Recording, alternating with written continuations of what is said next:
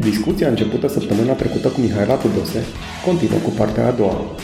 În prima parte a episodului înregistrat cu ea, am discutat despre cum să schimbi cariera de la televiziune la tehnologie, despre cum treci prin evaluări și despre cum e prima zi într-o corporație și ne-am oprit chiar înainte ca Mihaela să ne spună ce e un mentor pentru ea.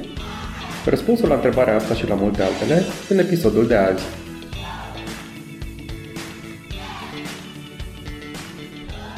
Și poate ne spui, dacă tot ai menționat cuvântul mentor, și ce e un mentor?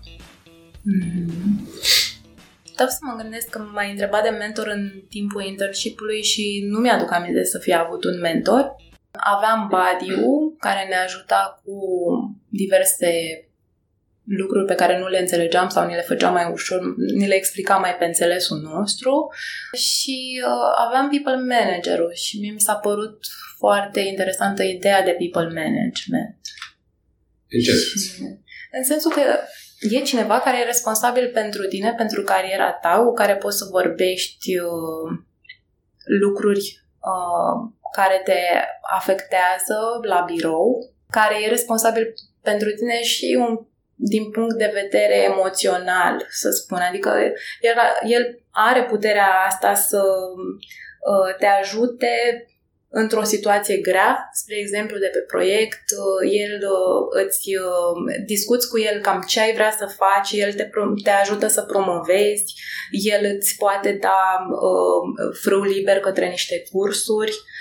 E important pentru că de multe ori pe proiectele pe care lucrăm apar probleme pe care nu poți să le discuți sau nu e atât de confortabil să le discuți cu șeful direct de pe proiect și ai vrea să ai pe cineva cu care poți să discuți obiectiv. Eu am făcut asta și consider că e important. Bine, am mai spus că mi s-ar părea de bun augur să există psihologi foarte buni într-o companie. Pentru că dacă există întotdeauna proiecte foarte, foarte grele care te aduc în niște situații în care ai nevoie de ajutor și să te descoperi și cine mai bine decât un om care pentru asta e pregătit. Trebuie să fii atent un pic, știi? Adică ia gândește-te cum ar suna un interviu de la DHR și îi spune candidatului, and by the way, avem și niște psihologi pentru situațiile dificile. Și o să zic, băi, ăștia cam dili toți, adică unde mă angajez, știi? E ca, cum să zic, e hazardul la moral, știi? Ai vrea să pui parașute în avion, dar dacă pui parașute în avion s-ar mai urca cineva, știi? Da, asta nu e un lucru pe care trebuie neapărat să-l spui. Trebuie să-l ai. Eu cred că... Să ai o colaborare cu cineva care, când e cazul, on demand, nu trebuie să fie cineva care e tot timpul prezent. Deci, aici nu sunt neapărat specialist ceea ce face un psiholog și nu vreau să intru în asta, dar, într-adevăr, rolul people managerului și, de fapt, ceea ce și face un om care se dezvoltă ca people manager este să învețe și să dezvolte latura de inteligență emoțională. Da. Care asta contează foarte mult. Ok, nu e chiar psihologie, dar e ceva, e comunicare și interumană și realizarea faptului că în proiect există și emoții. Nu suntem doar acei roboței de care ai vorbit. Acum, de aici până la merge la a avea în corporații psihologi, sună interesant, într-un fel. Dar n-am spus-o ca și când am un reproș pentru asta, pentru că fiecare apelează dacă e cazul și compania ne oferă, comentam subiectul. Da, uite, e o formă de psiholog specială care se numește mentor, despre care am discutat. Ce e la un mentor? Și ai un mentor, tu ai un mentor și dacă ai un mentor, cum te ajută pe tine treaba asta? Mentor, eu fug un pic de cuvintele mari și pompoase. De etichete, de taguri. Numai taguri, dar lucrurile astea așa un pic simanticoase, cuvintele simanticoase, viziune. Deci când aud viziune, îmi vine să... Dar tu știi ce rău e fără viziune? Da, eu aș vrea să găsim un cuvânt, fiecare să-și găsească cuvântul potrivit. Deci la mine viziune, de exemplu, este ce văd eu că putem să facem mai departe pe un time span așa mai mare, dar pornesc mai ales de la niște obiective simple pe care mi le setez. Nu știu, pe mine, deci nu mă înțelege greșit, dar viziunea așa personal doar mă blochează. Adică mai bine pune-mă o întrebare din care să iasă că vrei să-ți spun care e viziunea mea, dar nu spune cuvântul viziune. Și să înțeleg că ai același sentiment față de cuvântul mentor? Mentor. Am înțeles. Am acceptat cuvântul de mentor. De mentor, ce pot să spun, este un pic altfel decât people manager-ul, pentru că te direcționează pe o anumită arie. Este cineva cu foarte multă experiență, în general, care îți poate deschide apetitul sau îți poate oferi ocazii, dându-ți materiale, vorbind despre situații în parte, pe domeniul pe care tu vrei să te dezvolți. Am auzit prima oară de coach pe al doilea proiect pe care am lucrat aici în IBM. Coach e diferit de mentor. Am auzit, da. Știu ce zici. Pentru că eu când mi-am căutat un mentor, am spus că vreau să-mi iau un coach. Fiecare are alte denumiri. Vrei să avem o definiție standard? Ok, nu știu, îți spun ce înseamnă pentru mine. Pentru mine și cumva îți iau că rostul e să spui tu ce înțelegi. Nu, chiar te rog. Asta. Pentru mine mentorship-ul e balansul ăla de care fiecare om are nevoie. E un om la care te duci când ai probleme profesionale. Așa. Nu e psiholog. E un om care în domeniul în care te mentorează chiar știe despre ce e vorba și e cel cu care te balansezi, e cel cu care te echilibrezi. E cel cu care verifici o abordare, să spunem, sau cel cu care confirm că înțelegerea unei situații profesionale dificile e corectă. E omul ăla care spune și lucruri grele, nu spune numai lucrurile bune. Deci nu e ca un coach care te duce într-o direcție și îți crește performanța, ci un om care îți ține oglinda în față, știi? Ăla e un mentor bun, după părerea mea. Iar relația de mentorship e aia în care e bidirecțională pentru mine, știi? Dacă... Eu nu cred că mentorul e ăla care, știi, gurul ăla care stă în norul lui în cloud și zice fă așa, știi? E omul ăla cu care te consulti și care și el se consultă cu tine, știi? Trebuie să înveți în ambele direcții. Am înțeles. Păi la mine cred că e o combinație între coach și mentor, dar așa cum ai explicat-o tu, este o combinație între coach și mentor. De cele mai multe ori și am observat asta. Deci, pentru mine un mentor este acea persoană la care te duci, îi spui că te-ai împiedicat și te învață să-ți legi și returile. Da. Coach-ul este acea persoană la care te duci și spui că te-ai împiedicat și încearcă să afle de ce, să te ajute să-ți dai singur seama că ai și returile dezlegate. Deci asta este cumva metaforic spus. Deci, dar de cele mai multe ori e o combinație. E foarte greu să ai două persoane, să zici. Unul este coach, unul este mentor. De obicei, relația este, deși în literatura de specialitate sau în cazuistica de care învățăm, există o anumită distinție. În practică, asta am observat-o.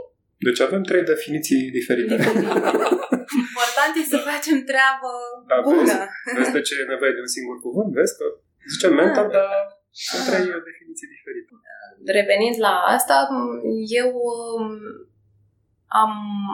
am ajuns la un moment dat pe al doilea proiect, am ajuns într-o poziție de lead și mi-am dat seama că am nevoie de training și de pregătire și formare pe partea asta și chiar eram foarte supărată, țin minte atunci, că mi se părea că nu știu să prioritizez lucrurile, că toată lumea trage de mine și nu știu cum să le răspund și chiar eram supărată pe șefii mei cum s-au gândit ei să mă pună în poziția asta, dar fără să mă trăinuiască.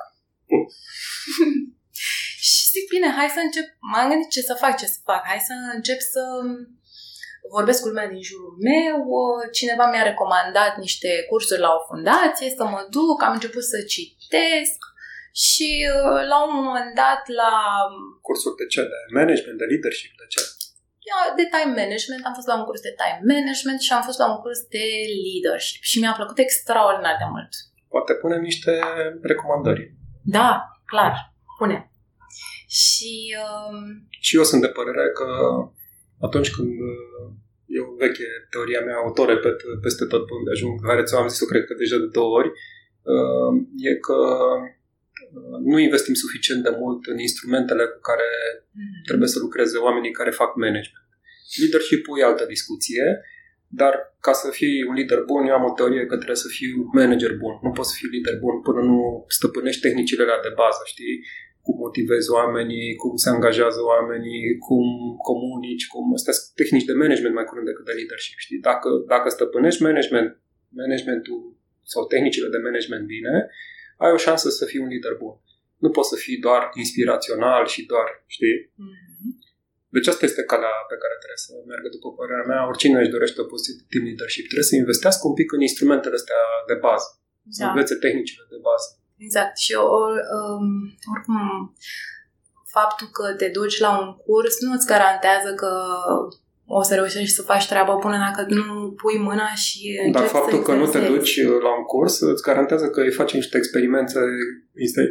experimente destul de odioase pe oameni, știi? Și vrei să eviți chestia asta. Absolut, absolut. Un interviu de angajare, de exemplu, se desfășoară într-un anumit fel. E o tehnică, sigur că tu îți pui amprenta personală asupra interviului de angajare, dar modul în care se desfășoară acel interviu nu trebuie să fii foarte creativ, știi? Dar nici nu trebuie să lași o impresie proastă omului care vine la interviu acolo, fiindcă vine pregătit, fiindcă nu știi să prezinți natura jobului, fiindcă nu explici omului ce urmează să se întâmple. Și astea sunt lucruri pe care le poți învăța. E o tehnică și o metodă și asta e unul din lucrurile... Deci, cel puțin noi aici, unde angajăm volum și facem... Asta era o discuție, că având mai mulți intervievatori, vrem să ne asigurăm că fiecare candidat are aceeași șansă, indiferent de intervievatorul cu care are discuția. Să fie evaluat corect, adică e vorba și de tehnică și de metodă. Și lucrurile, da, sunt obținute prin cursuri. Nu poți să le faci după ureche sau să le experimentezi pe oamenii până ajungi la concluzia corectă. Trebuie să înțelegi că sunt unele lucruri pe care nu le știi și trebuie să le înveți și sunt făcute de cineva care cu asta se ocupă. Da. Deci ai devenit team lead și te-ai hotărât să te înarmezi ca să faci față. Da, adică simțeam că e nevoie. Îmi doream foarte mult să fac lucrurile bine și mi-am dat seama că adică nu fug niciodată de muncă. Cum ai ajuns team lead? Cum, din faptul că ai intrat intern, ai făcut pe urmă niște proiecte? Da, e o poveste foarte interesantă. Eu am ajuns team lead într-un mod natural. Adică așa îmi place să spun. Adică am lucrat foarte mult, am câștigat încrederea oamenilor în ce pot să fac. M-am arătat interesată, am fost consecventă. Faptul că am această abilitate de a comunica bine cu oamenii din jurul meu, indiferent că ei sunt clienți sau alți membri din alte echipe, sau că sunt din Ungaria, sau că sunt din India. Această abilitate e extraordinar de importantă și am avut norocul, eu nu știu cum e alte proiecte, dar am avut norocul să am și managementul de așa natură încât să își dea seama că sunt un om valoros și că pot să ajut și că pot să mă dezvolt și că pot să aibă încredere să îmi dea din ce în ce mai multe task-uri de făcut.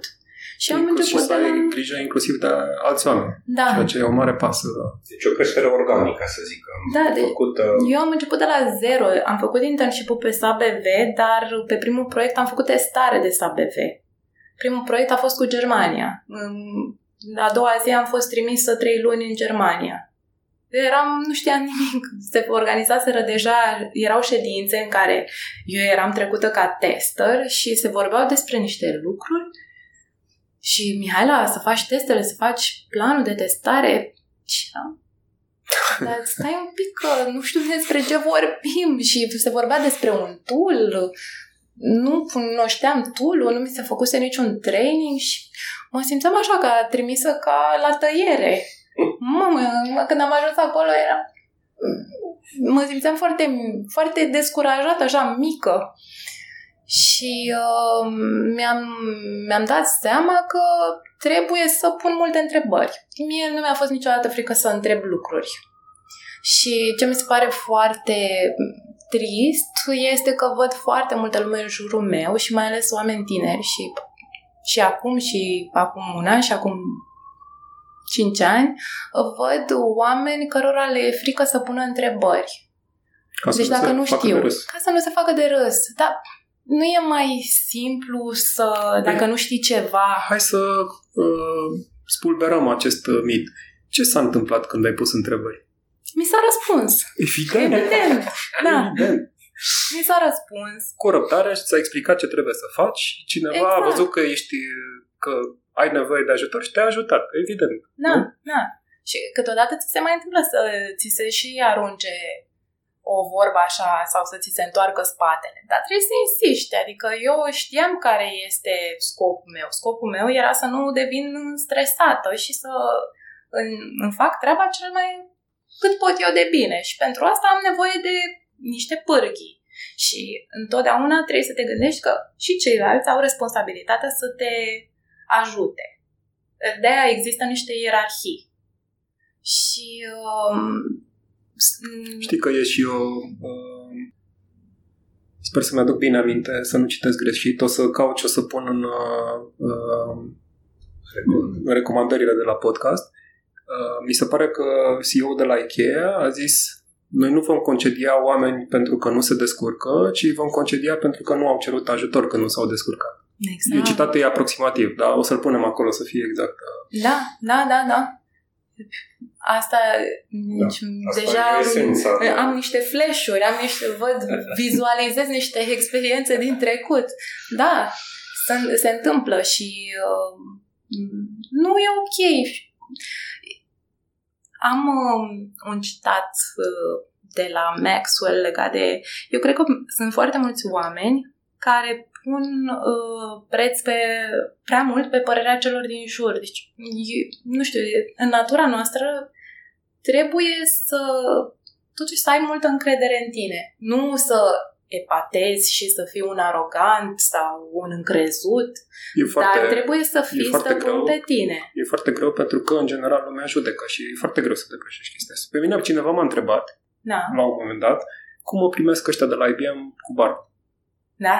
Înțelegi? Deci nu știu ce-și imaginează oamenii că este în spatele recepției, cum ar zice Dorin, dar sunt oameni normali, îmbrăcați normal, care vin la muncă fără să fie închiftați în costume. Sau... Da, depinde foarte mult fiecare de contextul și reperul lui. Adică eu, spre exemplu, dacă am venit din partea de televiziune creativă, păi oamenii veneau cu creste, da? Pe mine nu mai impresionează o barbă. N-am o problemă cu asta, dar știi? Ideea e că există niște prejudecăți. Prejudecățile funcționează în sensul în care e judecat în raport cu ele și oamenii nu pot să iasă din paradigmele astea, știi? Rămân cumva blocați în ele și atunci și tu ai nevoie, la rândul tău, de confirmarea lor și cumva trebuie să te aliniezi și presiunea asta socială funcționează împotriva ta, de cel mai multe ori, exact cum ai spus tu. Dar nu e bine și până nu ne lovim și de vreo 3 ori, 4 ori și ajungem deprimați pentru că punem preț prea mult pe părerea celor din jur, nu ne lecuim. Nu știu dacă e un mindset, dacă este vorba de cum ai fost crescut acasă sau ce ai văzut în jurul tău, dacă e de zodie, dacă... Nu știu. E o chestie culturală, să știi. La noi contează foarte mult aparențele, la români. În general, la popoarele latine contează foarte mult aparențele. Dacă te duci în țări anglosaxone, de exemplu, nu că nu contează aparențele, sunt mai puțin importante, dar sunt alt gen de prejudecăți care funcționează. Și chiar am o întrebare pe tema asta. Tu livrezi în proiecte internaționale. Perfect. Chiar m-am și gândit că asta o să mă întreb. Anticipat. Cât de importantă e cultura atunci când interacționezi cu alte țări, cu alți oameni din alte țări, cu alți profesioniști din alte țări? E un obstacol pentru un proiect internațional, să spunem așa, trebuie să ții cont de treaba asta sau nu trebuie să ții cont? Care e experiența ta în zona asta? Da, trebuie să ții cont, dar să înțelegi că nu e un punct de oprire. Mie îmi place foarte mult să lucrez cu oameni din alte țări. Când eram în facultate, am fost la un curs de vară în Italia și eram membru într-o organizație studențească aici la Poli, se numește BEST. Și am fost la un curs de vară de 2 săptămâni în Italia cu oameni, cam câte 2-3 omuleți din fiecare țară, știi? Și mie îmi plăcea atât de mult să văd tipologiile, pentru că se văd. Da, adică dacă spui că, nu știu, spaniolii sunt haioși și gălăgioși și italienii sunt un pic înfumurați și francezii sunt un pic aroganți și foarte patrioți. Și românii cum sunt? Românii sunt de treabă, așa. Așa. Da, dar... Așa îți place ție să-i definești? Păi, nu știu. Îmi place să iau partea pozitivă a lucrurilor.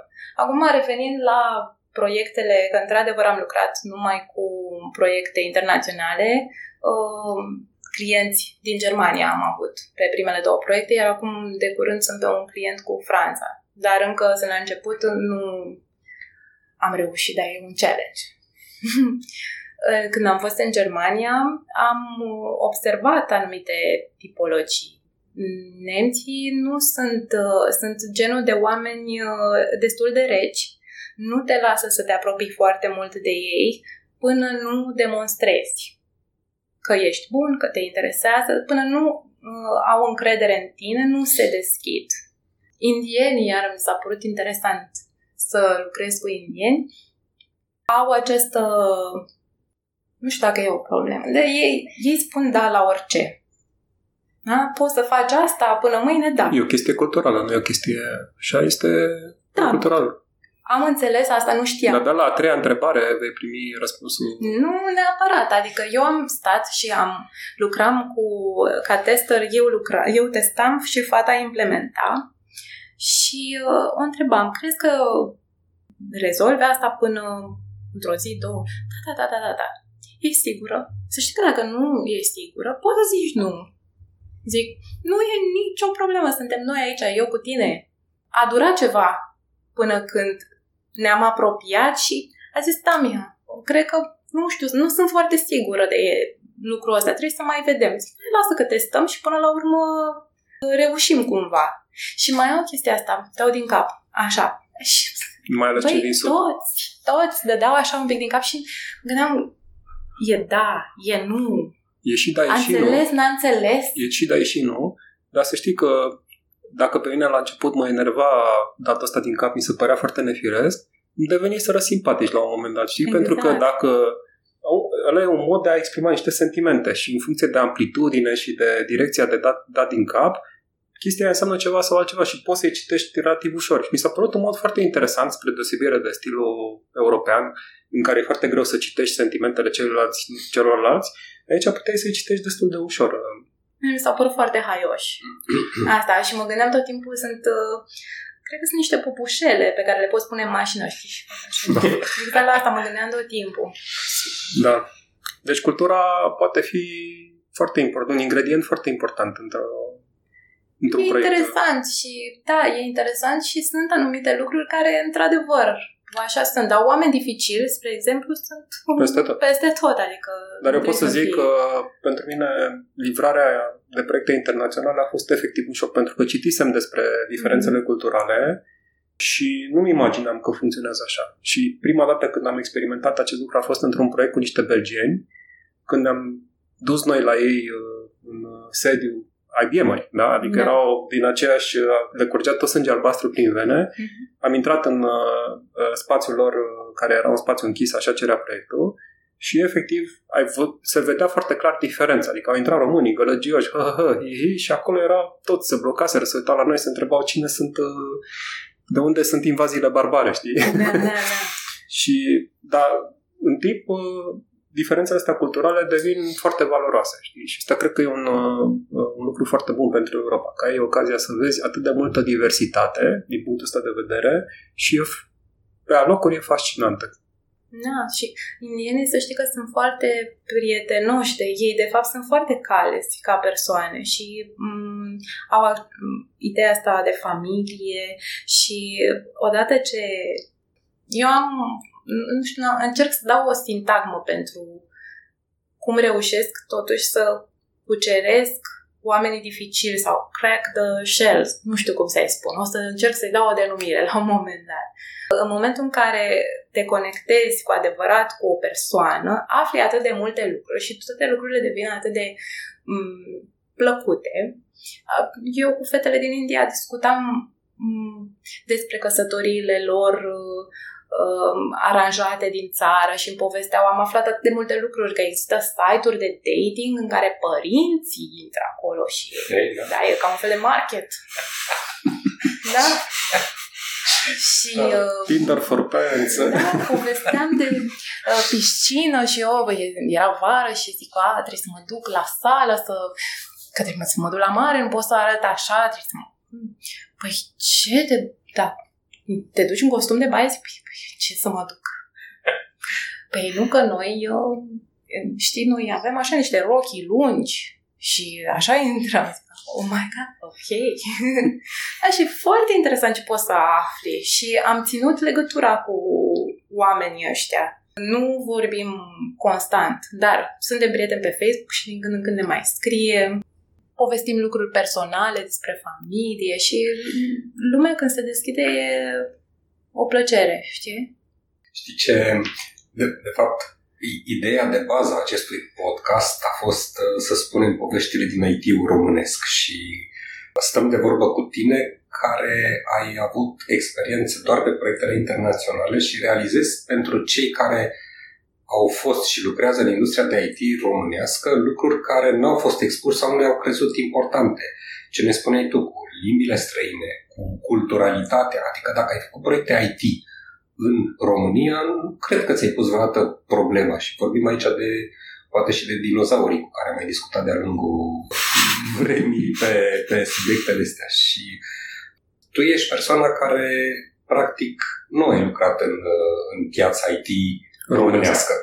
Ești persoană care lucrezi în IT-ul românesc pe proiecte internaționale și sunt foarte curios cum se vede prin ochii tăi industria totuși de IT românească.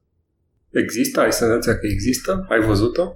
Ai văzut-o? Există doar poveștile care circulă sau e oportunitatea asta de a lucra pe proiecte internaționale așa cum ești tu acum? Nu știu dacă o să comentezi un pic.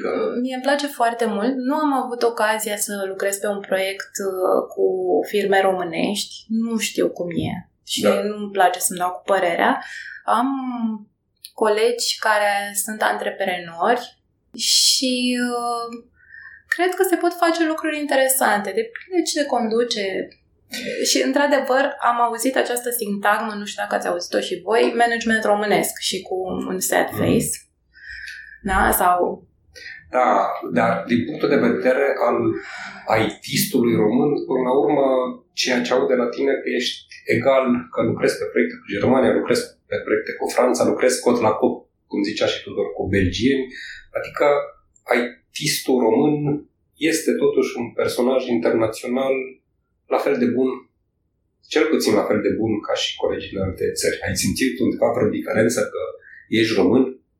Nu. Din punct de vedere strict profesional. Din punct de vedere strict profesional, nu. Nu, chiar nu. Și consider că suntem catalogați de către străini ca niște oameni foarte bine pregătiți profesional și în care străinii pot să aibă, clientul din străinătate are încredere și totuși cine seamănă se adună, știi? E important ce vezi în jurul tău și să înveți de la cei din jurul tău și dacă atmosfera e de așa natură, n-ai cum să te duci în jos. Eu m-am înconjurat și îmi place să mă înconjur de oameni de la care pot să învăț ceva, care să mă trag în sus. Ca să facem o voltă așa, fiindcă ne apropiem încetișor de final, asta este pasiunea mea, să rup ritmul. Și au trecut 5 ani de IBM, nu? Da. 8 ani de televiziune, ne apropiem de 8 ani de IBM. Te gândești la altă carieră sau vrei să continui în SAP? E o întrebare delicată, știu eu. Nu e delicată.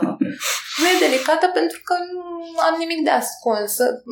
În momentul de față lucrez foarte mult cu mine și încerc să mă dezvolt pe partea de leadership pe care am avut ocazia să experimentez foarte mult în ultimii 2 ani. Am învățat atât de multe lucruri. Tu ești people manager în IBM sau nu ești încă people manager? Nu, fac un curs, dar nu sunt sigură că pe mine mă interesează cursul în sine. Știi, nu rezultatul final. Și nu știu exact ca people manager dacă am impactul ăla pe care îl am când sunt lead de echipă, pentru că atunci tu stai 8 ore, cel puțin, câteodată cu oamenii din echipa ta. Și atunci se construiesc relațiile importante și atunci ai impact. Da, dar așa cum ai zis mai devreme, e alt gen de relație. E alt gen de relație. Da, e alt gen de relație. Nu că e mai important sau mai puțin important, are alt gen de importanță, știi? Mm-hmm. Și vei vedea o latură la oameni. Acum, eu îți spun ce mi-a zis Dorin când mi-a propus să devii people manager. Vei vedea, ții minte, Dorin, când am venit la tine în birou și ți-am zis că povestea asta cu people management-ul este sweet bitter pill. Știi? Adică are și un aspect fain, că te ocupi de oameni și poți să faci să se întâmple lucruri pentru ei, dar vei vedea și o latură a oamenilor la care nu te-ai așteptat. Sau mai multe laturi la care nu te-ai așteptat. Și poate fi o experiență foarte, foarte amară ca people manager, știi? Pentru că oamenii, spre deosebire de team leads, unde raportul de forțe e destul de clar, oamenii se duc la people manager și cer lucruri, adică care cred ei că trebuie să le primească de la people manager. Nu contează că tu trebuie să le dai sau nu, dar ei cred că trebuie să le primească, știi? Am înțeles. Eu am văzut și atitudinea asta din partea, nu mi s-a întâmplat mie, dar am văzut în jurul meu membrii de echipă care uită care e ierarhia. Deci te gândești la leadership, management. Leadership, management. Este zona pe care vrei să te dezvolți acum. Pentru că simt că am aici un punct foarte și am început să citesc și mă interesează foarte mult subiectul și am și feedback-uri foarte feedback-uri pozitive și de la clienți și de la echipe. Simt că am valențe, am înclinație către zona asta. Crezi că te și susține organizația să te dezvolți în zona asta? Până acum m-a susținut și... Dar ideea este că eu nu mi-am propus să fiu lead. Mm-hmm. Da? Cum am spus, s-au întâmplat lucrurile natural. Șeful meu a început să-mi delege lucruri. Pentru că a văzut că mă interesează, că așa, i-a plăcut. M-a lăsat să țin eu ședințele cu clientul. Asta m-a responsabilizat pe mine. Da? Am vrut să fiu la curent cu tot ce mișcă. Noi făceam și suport și dezvoltare. Clientul mă suna, eu îl sunam pe client, mai râdeam, hi-hi-hi, ha-ha-ha, rezolvam problemele, vorbeam cu echipa de infrastructură, vorbeam cu echipa mea. Încet, șeful meu mi-a dat din ce în ce mai multe lucruri. M-a format să fiu stand-in, după care el a primit o poziție mai mare în proiect și m-a lăsat pe mine acolo. Și reacția a fost, eu n-am zis yes. Ai simțit din contră presiunea responsabilității. Știu că venise șeful cel mai mare din Germania și am zis nu știu, trebuie să mă gândesc 2-3 zile și am zis că marea mea frică este că o să ajung acasă și o să mă aștepte doar pisica. Cam asta. Zic, nu vreau să ajung. Deci ai pisică. Eu am văzut pe Facebook că ai un câine. Sau n-ai un câine. Am văzut o poză cu un bișon, cred că. Nu e al meu. Nu e al tău. Ok. N-am timp destul. Mi se pare că un animal de companie necesită... Așa este. Și îmi plac căței. Și pentru că am deschis această cale, ce face Mihaela în timpul liber? Ce face? Păi... Atâta cât e. Atâta cât e. Îmi place să ies cu prietenii, să vorbim, să discutăm. Îmi place să călătoresc. Îmi place să pictez, să modelez. Ăștia sunt făcuți de mine. Și mai îmi place să lenez. Prin ăștia, pentru cei care nu au cum să vadă, e vorba de niște cercei. Da. Foarte drăguț de altfel. Mulțumesc, am încercat să fiu creativă. Sunt lucruri, spre exemplu, trebuie să-ți găsești. Am văzut multe poze de la festivaluri. Da, îmi place muzica. Am, cum să spun, antecedente. Este defect profesional. Și mie îmi place tare mult să mă duc la concerte. să mă duc la concerte, să ascult muzică, mă pasionează și mă relaxează. Ce vreau să zic este că ar trebui fiecare să aibă așa un fel de backup, dacă tot am vorbit de backup, o pasiune. Și am oameni în jurul meu care, nu știu, sunt pasionați de mașini, pot să întreb orice piese. Când am o problemă la mașină, eu întreb persoana respectivă. Sunt pasionați de jocuri video, nu să le joace, ci să creeze un joc video sau joacă tenis, fac alpinism. Mi se pare important să ai așa un refugiu al tău, dar trebuie să fie al tău. Că asta am stat și m-am gândit. Există un spirit așa de turmă, nu vreau să jignesc pe nimeni, dar toată lumea la maraton. Eu nu știu dacă toată lumea e pasionată de lucrul ăla. Eu consider că ar trebui să faci exact ce îți place. Poate nu știi la început ce e, dar faptul că... Poate că lumea chiar încearcă. Da. Foarte interesant, că trebuie să înțeleg până asta că trebuie să-ți dedici un pic de energie ca să-ți găsești pasiunea, nu să evident, faci fără scop. Exact. Interesantă ideea, nu? Iar asta cu timpul liber depinde și echilibru e foarte important în timpul liber și depinde foarte mult cam cum e la tine la job. Pentru că de multe ori ne ducem acasă cu tot cu problemele noastre de la job și lăsăm prea mult să intervină în viața noastră personală. Pe această notă puțin nostalgică, să spun așa, Mihai, îți mulțumim foarte mult că ai vorbit cu noi la rețeaua. Mulțumim de tot. Mulțumim. Vom continua să spunem poveștile eroilor necunoscuți din IT-ul românesc și săptămâna viitoare, cu un alt invitat. Rețeaua e un podcast pe care puteți asculta pe Podbean, iTunes și SoundCloud. Gazde sunt Dorin Boabe și Tudor Stoica, producător și editor este Anca Angel. Ne găsiți și pe Facebook, la facebook.com/rețeaua.podcast, unde puteți să ne lăsați feedback și să interacționați cu noi. Deschis non-stop!